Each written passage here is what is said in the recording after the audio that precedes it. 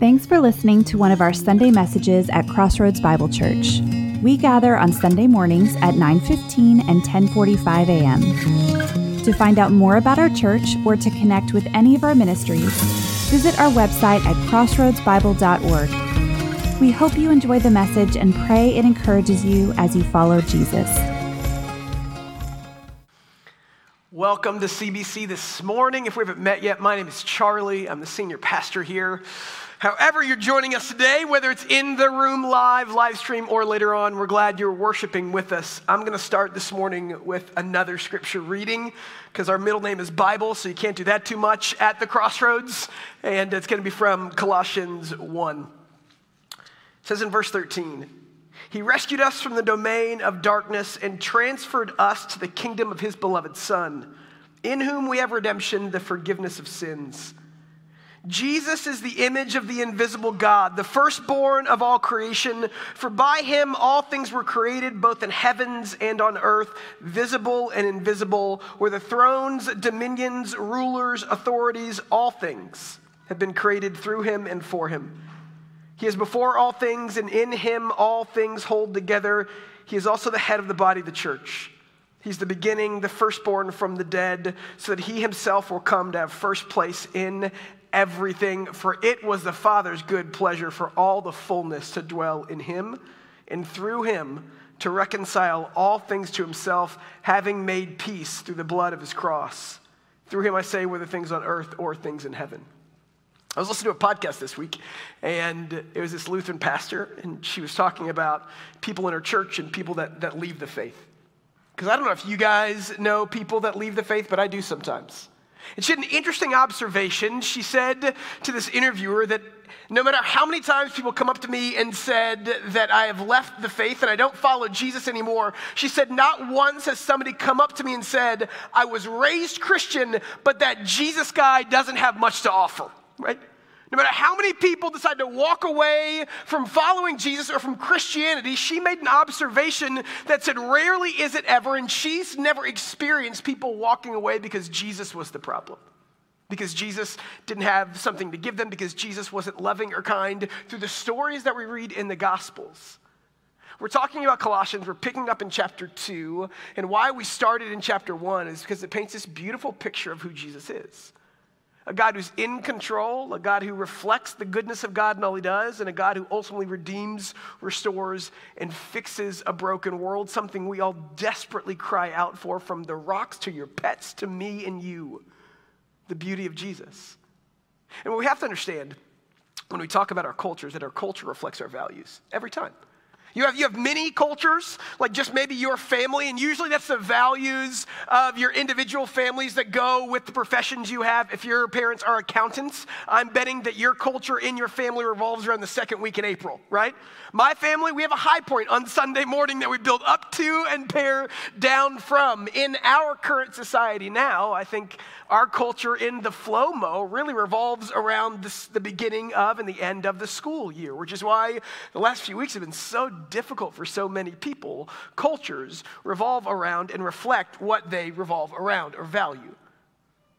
Paul is going to make a case in Colossians 2. He made this beautiful case for why Jesus is good in Colossians 1, and we spent 9 or 10 weeks there last fall. You can go back and listen for your homework this week, but just keep in mind that was before COVID. They were big boy sermons. We're talking 45 to 50 minutes of goodness, or whatever I did that week, right? But I will say that what Paul's going to do is going to move from a Christological lens, move from a theology of Jesus to say, now let me tell you how that matters to you. Let me tell you how that shapes your culture. Let me tell you what I just read. Let me tell you how that extends to your day-to-day. Let me tell you why it matters. Because your culture is going to reflect what you value. Don't miss out on valuing Jesus, because people don't leave the church because Jesus has nothing to offer.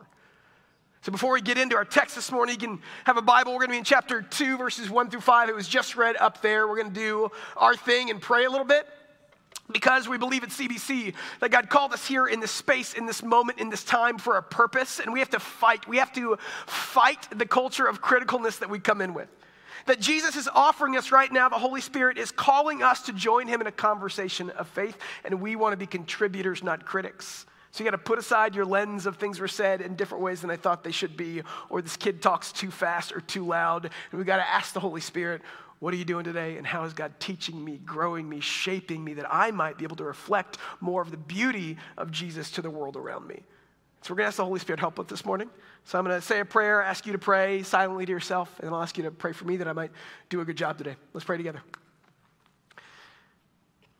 God, I'm so thankful for who you are, that we can come together in so many different ways from so many different places this morning and talk about the centrality of Jesus in our culture as a church, as a mom, as a dad, as an accountant, as a teacher, as whatever we do, the centrality of Christ. As we open your scripture this morning, Holy Spirit, teach us, lead us, and guide us, that we might see more of Christ's beauty as we dwell on his scripture today. I'd ask that you take a couple seconds and just say a quiet prayer and ask that the Holy Spirit do a work in your spirit this morning.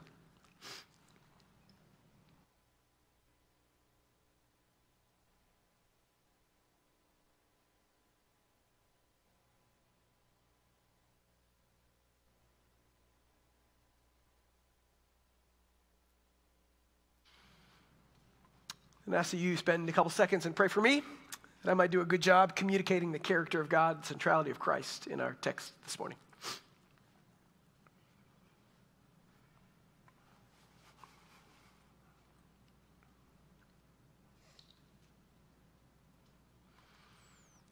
Pray these things in the name of Jesus. And all God's people said, amen. Let's get into it. The chapter starts in verse 1, and Paul begins like this. For I want you to know how great a struggle I have for you and for those in Laodicea and for those who I have not met face to face. And so I think the beginning of this, what Paul is doing is setting his tone for the rest of what he's going to say in chapter 2 and 3, when he really speaks into the community about how they're supposed to live. And he starts by saying, I need you to know the great struggle that I have for you. That word struggle there is seen a few different times in the New Testament, predominantly relating to athletic ventures. So like Hebrew 12:1, when he says that I have run the race and completed and look forward to Jesus, that verse, that word race, is the same word here for struggle. What Paul is saying is I'm working really hard on your behalf.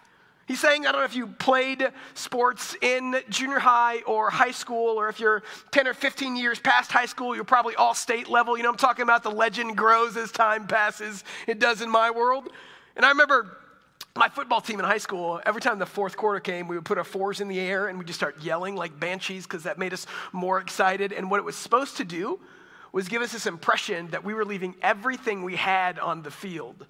And if you guys have watched the ESPN Michael Jordan documentary, it made me feel all the feels of my 90s growing upness and how much I really wanted the Jordan 11s. And if you know what those are, we're going to be friends. And he had a game in 1997. It was game 5 against the Utah Jazz. And it's known as the flu game. And essentially, I'll spare you all the details, but he went off for like 38 points and 7 rebounds. He had a fever of 102 something. It turns out he might actually had food poisoning. He made a 3-pointer at the end of the game to clinch the win for the Bulls that went on to win the championship in the next game, because whomever wins game 5s when it's tied 2 games apiece goes on to win the series most of the time. And at the end of the game, he was so exhausted, his teammates had to carry him off the court. There's this iconic picture of him leaning on Scottie Pippen, and he's being carried off the court because he left everything he had on the court for his team. When Paul says, I'm struggling for you, that's what he means. He's in prison right now about 1,300 miles away, and he's been beaten for his faith, and he's been imprisoned for his faith, and he's fighting against evil and against the Roman Empire and against other people and religious sects, and he says, I am struggling for you. I'm leaving everything I have out there on the floor on your behalf, and that matters. Let me tell you why that matters. Because Colossae was not a city most people struggled for. That's really important. This is one of my favorite things about this book, is the overwhelmingly smallness of this city. So Colossae used to be, just a little bit of context, Colossae was a really big city. For a long time, there's this road that ran from Ephesus, huge city, to the sea, and Colossus was right on that road. So about 400 or 500 BC, about 550 years before this was written, it was a huge, thriving metropolis. There's one writer from the 5th century BC, and he says, and I quote, "Colossae is a populous city, wealthy and of considerable magnitude." But things changed.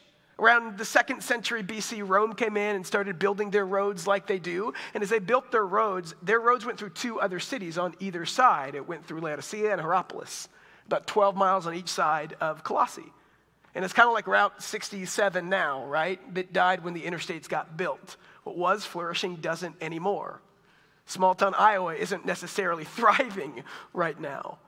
And so what happened to Colossae is it started to lose commerce and lose people and lose significance. And then the fate of the world was against it. There was 2 earthquakes in 17 AD and in I think 50 or 60 AD.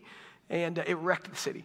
And while Laodicea and Hierapolis got built up again, Colossae never really did. So much so, you have to understand that by 400 AD, the city didn't exist anymore. It was completely gone.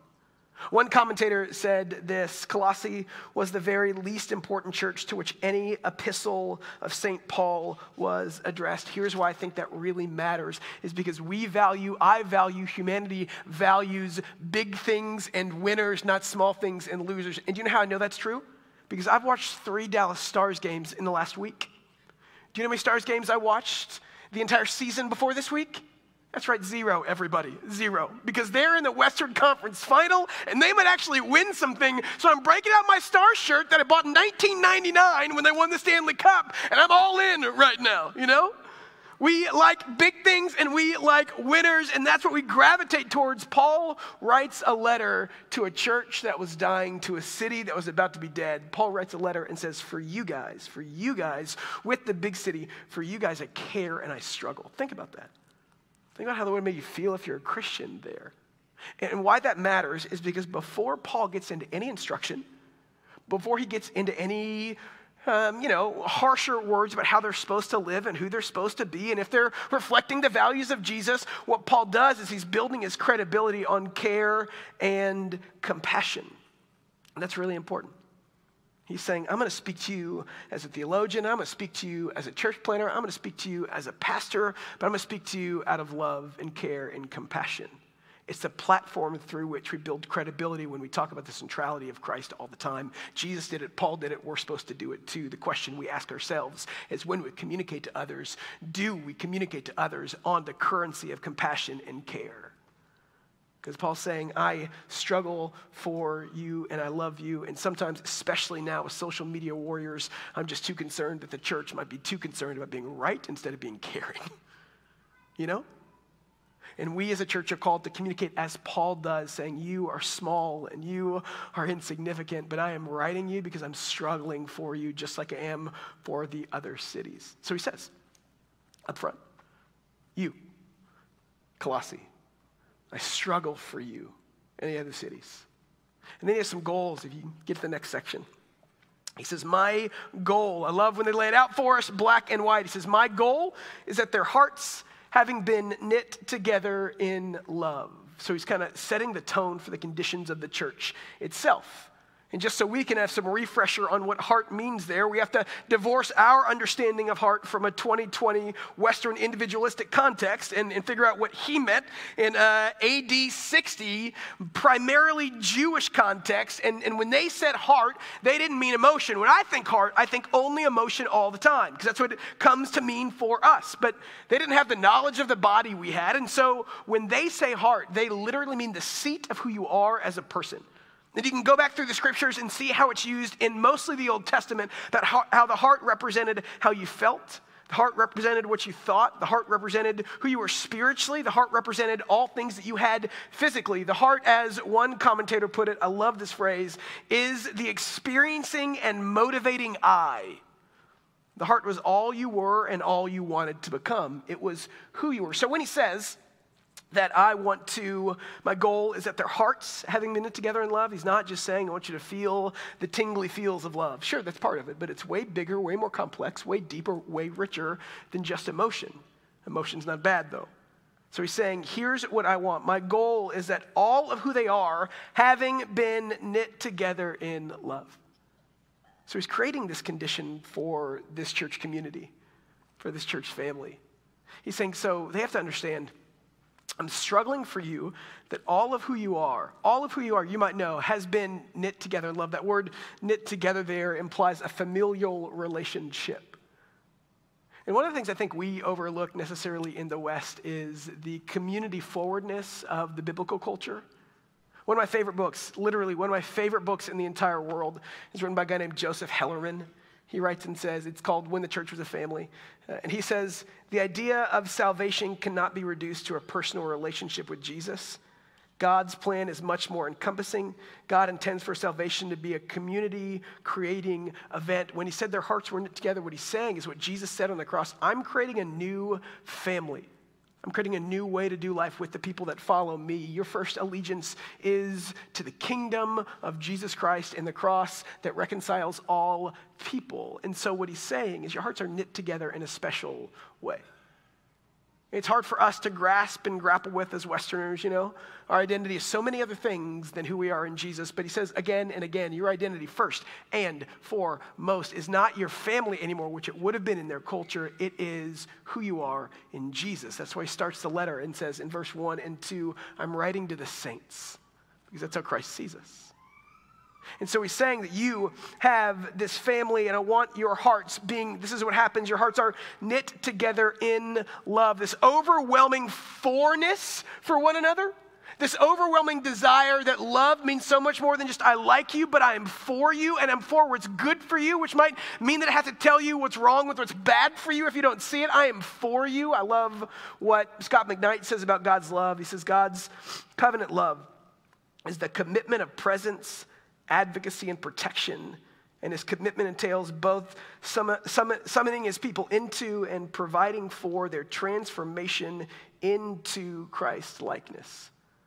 The love of God is so deep and rich and everywhere that it fought for the goodness of people to be more like Jesus.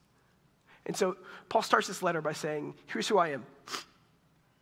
I'm a guy that's struggling for you because I care for you. Here's who you are. You're a new family that's been knit together with this supernatural love that nobody can explain, the supernatural love that gives you new identity and new hope. You are this new family that's going to be defined by how well you love one another. That's what I love about this letter. See, the city in this church was made up of a bunch of people from all over the world because it was a trade city. And so you had poor people and rich people, you had women and men, you had slaves and landowners, you had all these people coming together, calling themselves the Church of Christ. And to be honest with you, in the first century, that really confused most other people, that you could get together with people not like your people and say, we have a common purpose that is bigger and better than the things that keep us apart. That's why unity is so emphasized in all of Paul's letter, because when you're united, people see what unites you and not what divides you. It's a call for them to be a new family together. And especially now, you can translate that to our current culture and context all you want. There's so many applicable avenues to do that, but God is calling us to be a united front for the kingdom of God. Because it's so easy to focus on what divides and so much more difficult to say we have differences, but what unites us is bigger and better and worth it. It's just worth it, And so when he writes through this letter, he's talking about the love that's going to keep them together. And he says, you are now a new family. And let me tell you what that does. Here's my goal for you. That you know who you are, you know that I care about you, that might motivate you to find God's same love for the people that are in your new faith family. And then here's what that's going to do for you. If you look at the next verse. This is what a knit together community can do. It says that you may be encouraged. So once we find the depth of God's love for his people, once we understand God's love for us and it translates into how we live with others around us, you know what the first things that kind of love does? It just encourages us. It just encourages us to know that there are all these people that might not be like me that still love me. To know that there are all these people that might not believe what I believe about, fill in the blank there, but still value me. To know that I have a new family that's bound together by something that can't be torn apart. That is an encouraging fact. few years ago, 15 years ago. Man, I'm bad at that lately. A long time ago. Time in 2020, it's completely messed up. I was an undergrad, actually, and I had a prof one time pull me aside. And we're all training to be pastors, right? And they said, hey, Charlie, I'm going to encourage you to do something. I said, what? They said, you need to have an encouragement box. And they said, every time somebody writes you something that's nice, and sometimes that happens, put it in this box.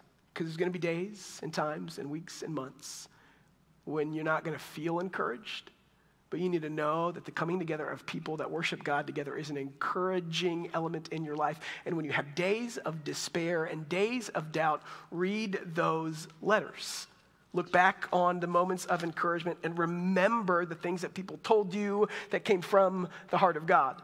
Because I love what one pastor said as I was reading this week. He said, discouragement becomes a breeding ground for doubt. And Paul's going to get into doubt in a couple verses. And he says, so take that away, because in every part of our life, if we are so discouraged, oftentimes doubt follows, whether it's my marriage or my job. I don't feel loved. I must not be good at X, Y, and Z. My kid's not listening. I must be a bad parent here, and here, right? And so as we realize what this common bond in love does, first and foremost, we have to realize that it just encourages us when and where we need it. This morning, a buddy of mine from college, undergrad, who I haven't talked to in probably a decade, because I'm a great friend. He planted a church in South Bend, Indiana. Better him than me. He planted a church in South Bend, Indiana, and today was their launch day.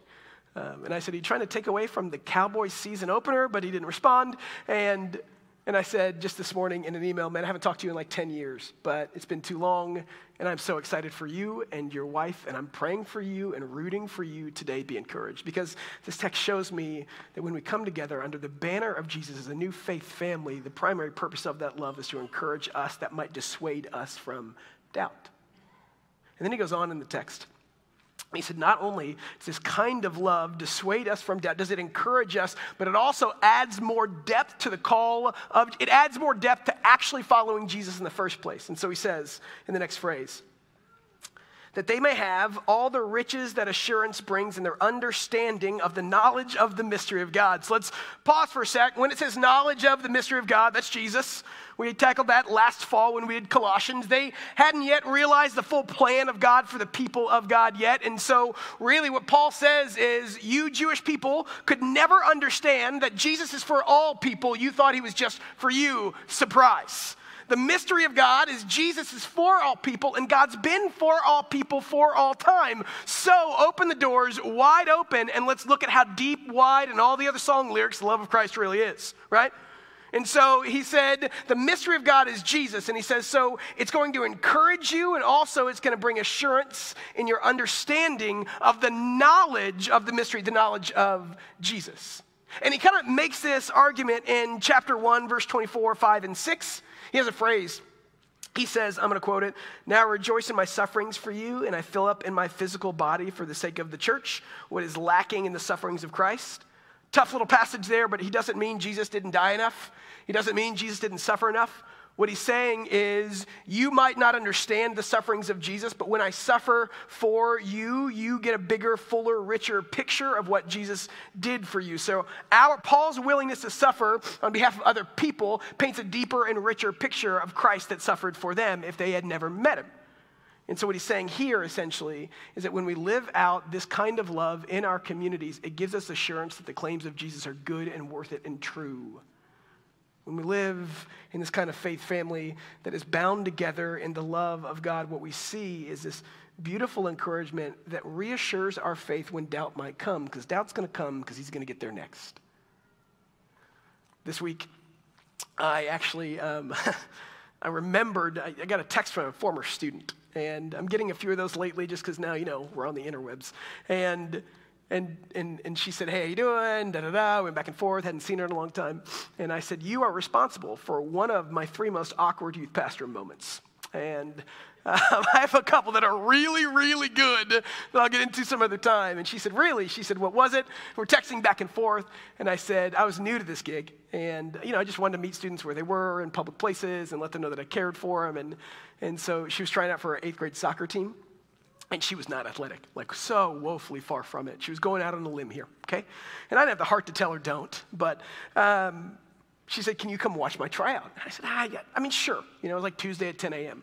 It was at her middle school. The problem was, it wasn't an open tryout, but there's a park about 200 yards from her middle school. So I said, sure, I'll just go pull up in the park. I'll watch you for 10 minutes, wave at you so you know that you're loved and encouraged. And I was like, cool, not a problem. Okay, here's what I didn't realize. I was new to the game, guys. Hadn't thought this all the way through.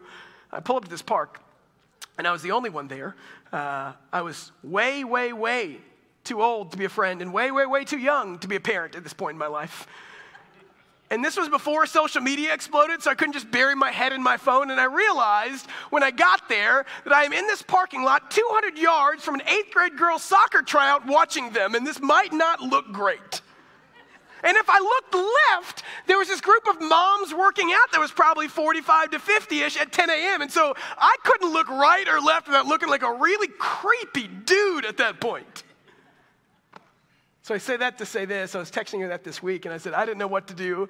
And she said, oh my God, I forgot about that. That's so incredible. And she said, I am so overwhelmed right now with emotion for how encouraging that was. I didn't know I was that well loved that early on. When we love people that well, even if it means that we're in awkward situations sometimes, it means that people get a fuller picture of what the gospel is all about.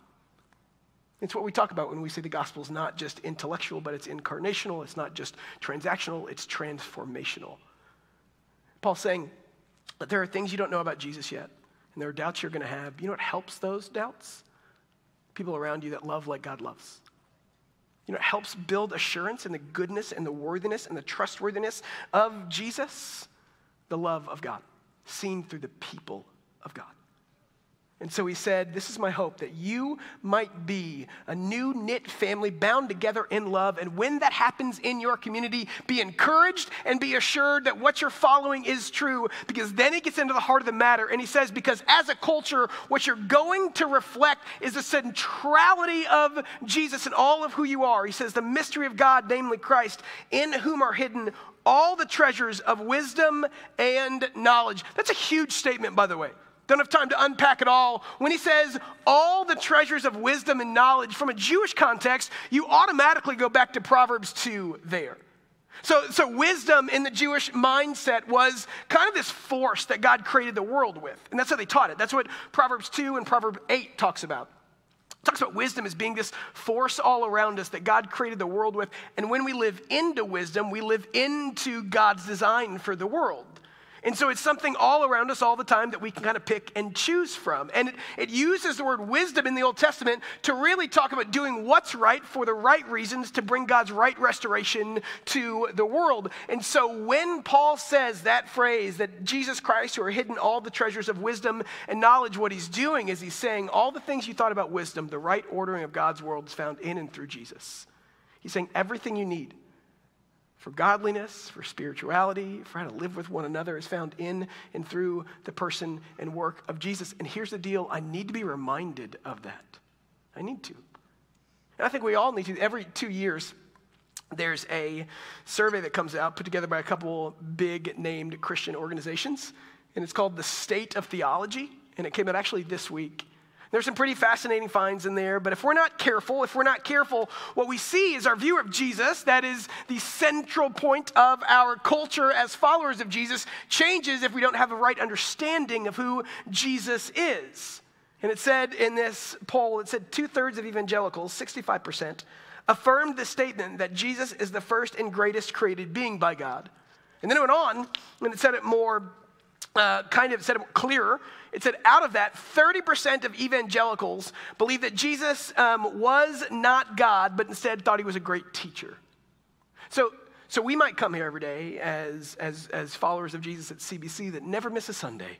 And we might come here and be like, how can people not believe that Jesus is all the things that he said he was in Colossians 1, that Jesus is God? Because over time, sometimes, if we don't focus on the centrality of Jesus, we lose the beauty of Jesus.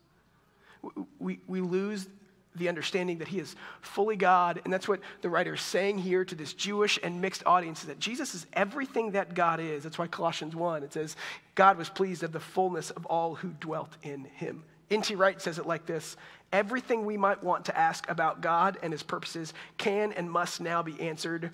That is the force of this verse. with reference to the crucified and risen Jesus. This verse is the high point of the Christological lens of the entire book of Colossians. He's saying that all things that we need are found in and through Jesus. This is what you wrap your community around.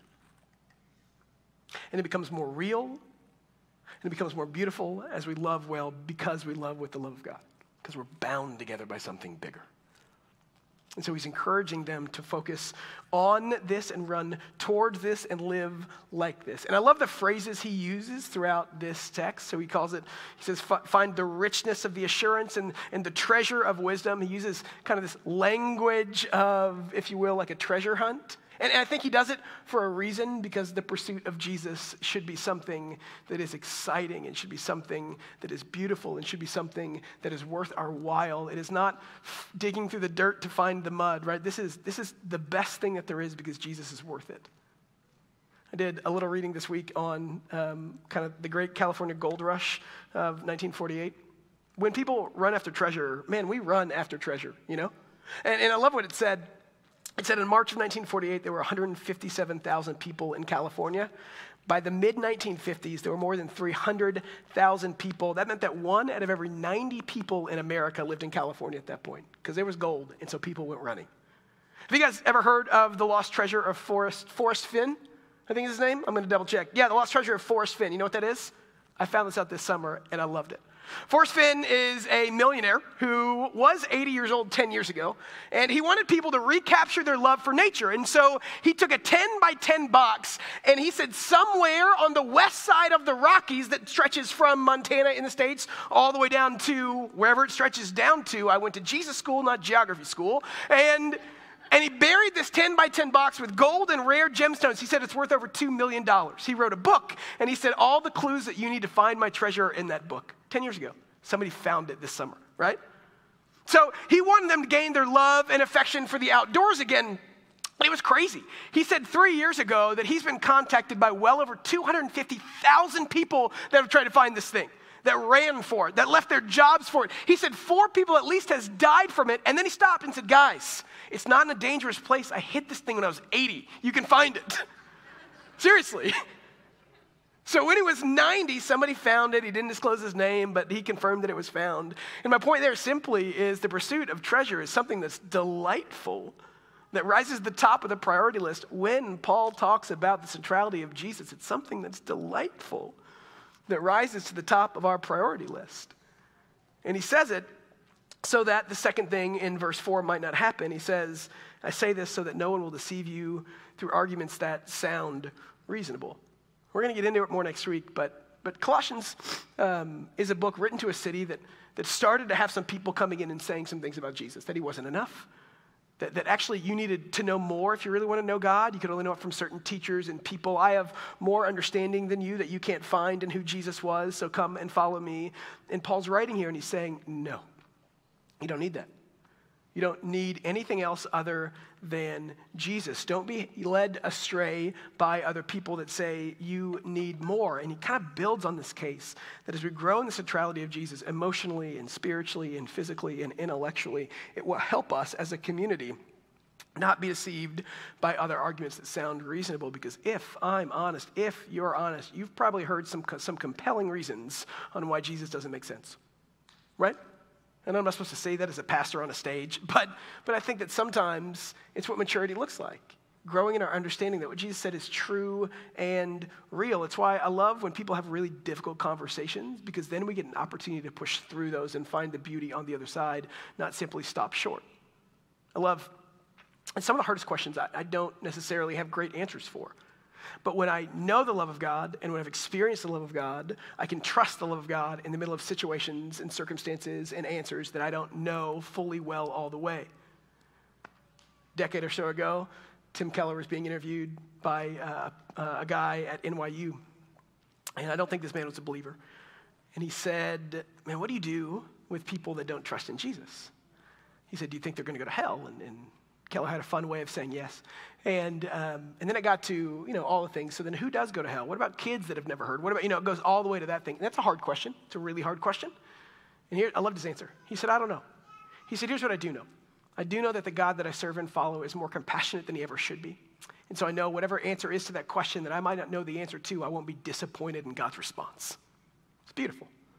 This idea that as we grow in our faith, make Jesus the center, live it out well, love really well, we understand that those arguments that sometimes can seem appealing as we flesh them out don't compare to the beauty and centrality of Christ. And here's how he ends it. He says we need each other in the process. Though I'm absent from you in body, I'm present with you in spirit, rejoicing at your moral firmness and in your faith in Christ. Those are military terms in the Greek. He's saying you're disciplined and like literally you lined up in the right spot. Like you marching orders kind of sort of stuff is what he means there. And he makes this pitch at the end for other people. It's never singular, it's always corporate. He says, I love that you guys are lining up and preparing for, that you have your marching orders and you're disciplined enough to live and walk them out, because when it comes to following Jesus, we need other people. That's why we say at CBC, you can't do life alone. To put flesh on the context of the gospel, to help us when we have doubts, and to realize that we are in this with one another because we are all about the centrality of Jesus building out our culture, because it's good for us. He ends by saying, I can't be with you, but I'm so joyful that you guys are doing this well. I'll tell you what, man, I love and I hate that sometimes you go through periods in life when you read scripture, and now I have a whole new appreciation when he says that I am present with you in spirit, but not in body. Welcome to the last 6 months, I have a whole new appreciation for Paul's longing and Paul's joy for them. A whole new appreciation for it, as I'm sure you do too. I remember when I was a kid, probably 9 years old, baseball was big in my family. Sports were big in my family, as you can tell by looking at me. And I wanted to quit baseball. And my dad didn't want me to quit baseball. I had this Jamaican coach who was tall and skinny. That's what he was in my mind. And I didn't want to play baseball. I was a small lad. Like I'm talking like I was the tiniest one in the lot, and always the runt of the litter in the family. And sure, it's fast and had great character is what they told me, but and so I said I wanted to quit, and this big Jamaican coach would come up to me and be like, why? And I was like, well, I'm a little afraid of the baseball. We start kid pitch, And he came up to me, and I'll never forget this. He puts the ball next to me. And I was probably, 4 or 5 at that point, 5 feet, whatever. And I was probably 9 years old. I don't know. I probably got all those wrong. Anyway, the point is he said, Charlie, how can something, and he did it in his accent, which is why it sticks out, this small hurt something this big? And I was like, because they throw it really hard. Like, think about it. That seems like that's just illogical. And so I made a decision that I really wanted to quit. And that Christmas, which is also my birthday, keep that in the back of your mind, at Christmas, my dad got me an expensive baseball bat for Christmas. And I opened it, and he looked at me and said, well, I guess can't quit now. And I said, I guess I can't. And I didn't. And baseball gave me so much joy as I grew up. It was one of my favorite sports I played in junior high and on my high school baseball team and in some select teams, and I loved it. This is what Paul's saying. He's saying that we need one another when doubts come to help us fall in line, form up together, draw on our experience, draw on God's love, and draw on how we flesh out the love and beauty of Jesus as we live with one another. Because at the end of the day, I agree with what that pastor said. I think that people don't leave the faith because they don't see Jesus as beautiful. In our culture, and this is what this church is trying to do, and hopefully it's our hopes and dreams and heartbeat at CBC. Hopefully we're a culture that focuses on the right things, that makes Jesus the center of who we are and who we're becoming, so that people see all the good things that Jesus was as we live with the love of God, as we live into the love of God, and as we live out the love of God in our community. So I'm going to end by reading the same verses I read at the beginning, because it's the center of who we are and who we're becoming as we talk about what a Christ-centered culture in this community looks like in the next few months. It says, for Jesus rescued us from the domain of darkness. He transferred us into the kingdom of his beloved Son, in whom we have redemption, forgiveness for our sins. He's the image of the invisible God. He's the firstborn of all creation. For by him all things were created, both in heavens and on earth, visible and invisible. Whether thrones or dominions or rulers or authorities, all things have been created through Jesus and for Jesus. He is before all things, and in him all things hold together. He's also the head of the body of the church. He's the beginning, the firstborn from the dead, so that he himself will come to have first place in everything. For it is God's good pleasure for all the fullness to dwell in Jesus, and through him to reconcile all things to himself, having made peace through the blood of the cross. And through him, I say, whether things on earth or things in heaven. Let me pray.